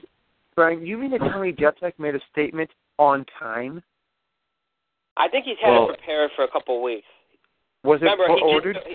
He never told us when his goodbye was, so I think he kind of said that. He kind of decided that when he already realized he had his speech written. Just saying. Justin, it is currently 10:18. This was not an early statement. No, I think he had plenty of time during the discussion of cinematic universes in Space Jam. No, he gave us a statement last week. I've been trying to badger him into coming on the show all week, actually more than all week, for the last couple months. He doesn't want to, whatever, okay? He's got it here, so let me just read it so we can get done here.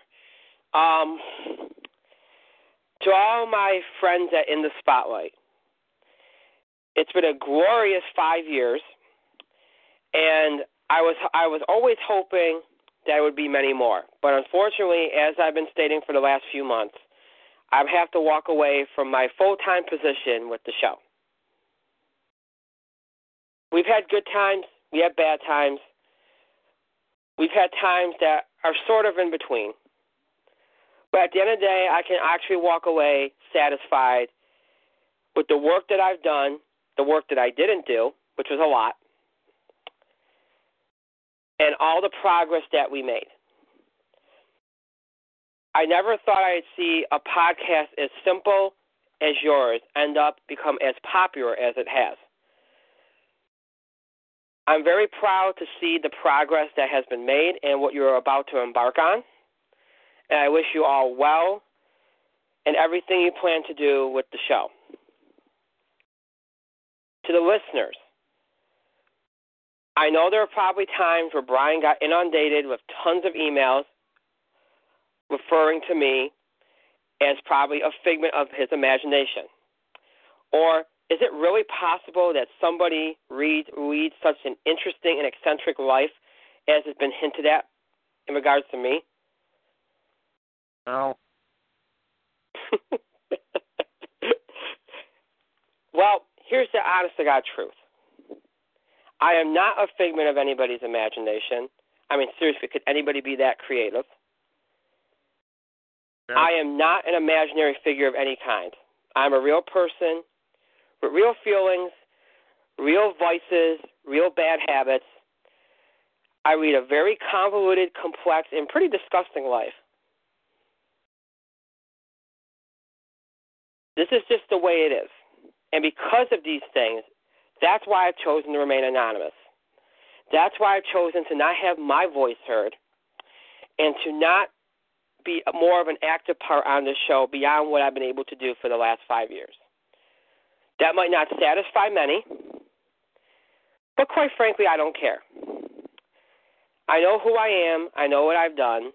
I know what I'm trying to do. I know I'm getting better. And I know that me walking away, while difficult, is the right thing for me to do. So to those listeners out there that want more, I'm sorry. To those that enjoyed my presence, very limited as it was, thank you. And thank you for listening to the show all these years. So again, I wish the show well in all of its future endeavors. And I will be seeing you all or hearing you all along the way. Yours truly, Jeffrey Tech. Jeffrey Tech, I like that. So, very punctual, Jeff Tech. You waited to the last night to actually be on time with something. I'm very impressed. Very impressed. All right. So let me leave that like that, and let's end the show. As always, you can continue to have your voice heard, contribute to the show with feedback, questions, reactions, comments, topic ideas, breaking news items. You have questions about the show or scheduling, any of those things. We got a transition coming up to a new setup. You might want to be asking about that. Whatever the case, you can email us, you can Facebook us, you can tweet us, you can email us at itspotlight411@gmail.com and itspotlight411@gmail.com. You can follow us and tweet us at itspotlight411. Again, it's at itspotlight411. You got 2 hashtags used on Twitter, hashtag itspotlight411 or hashtag ITS5 to represent our 5th anniversary. You can follow us on Facebook by searching for us using the title in the Spotlight 411. And then once you find our page, like our page, and go ahead and post whatever it is you like to post. Follow us on Facebook and Twitter for the latest show information, especially as it relates to scheduling. You can also consult for right now, you can consult our TalkShoe main show page. You can find us on TalkShoe using our old full title in the Spotlight of Brian Gardner. You can also use that on Libsyn and on Blog Talk Radio as well to search for us on any of those pages.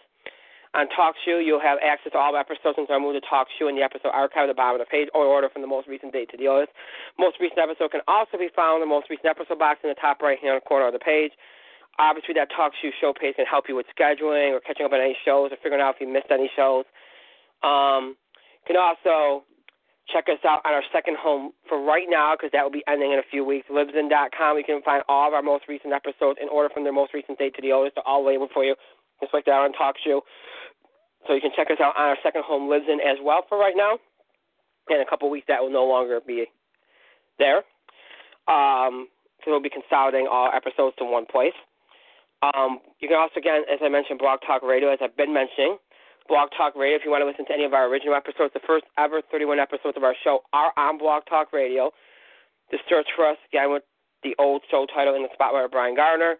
And then once you find us on there, scroll down, you'll find those 31 original episodes, those first 31 episodes of our show on our old show page at the bottom of the page in order from the most recent date to the oldest. They're labeled for you, so if you're interested in checking those out, either because you're nostalgic about our 5th anniversary or if you've never seen them, listened to them before, whatever the case may be, check those out on there on blogtalkradio.com. There's also iTunes. Mike, you want to mention that?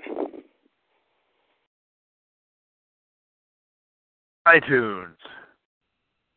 Search for In the Spotlight with Brian Gardner. Once you're there, you should find exactly one episode. But if you click on that one episode, it is like a gateway, a magical gateway to the rest of our episodes. Once you find them, subscribe to the feed so you can get all of those episodes and new ones automatically downloaded to your iTunes folder. So there you go. Search In the Spotlight with Brian Gardner. Thank you. Or IT, or whatever the show's going to be called. I don't know. I haven't paid attention. I want to, as always, thank Justin for being here. Thank you, Justin. Thank you for having me on and allowing me to derail this show more than usual. Yay! I want to thank Mike for being here tonight. Thank you, Mike. And thank you, Jeff Tech. Thank you for all of your hard work, your effort, and for screwing up those emails. Thanks, pal. Thanks for being a technical support for every show other than the ones I've hosted. Thanks. You know what's funny? Go ahead. What? I feel like you should say at the end of this, are you satisfied with your care? Yes, and the answer is no. We probably need more adventures and more experiences, but the answer is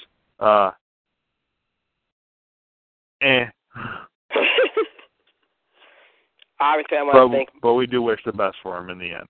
Yes. I want to thank myself and our great show, pat myself on the back, and thank all of you for your continued support and contributions to the show. Thank you so much for listening. I saved Jeff Tech for last because this is it.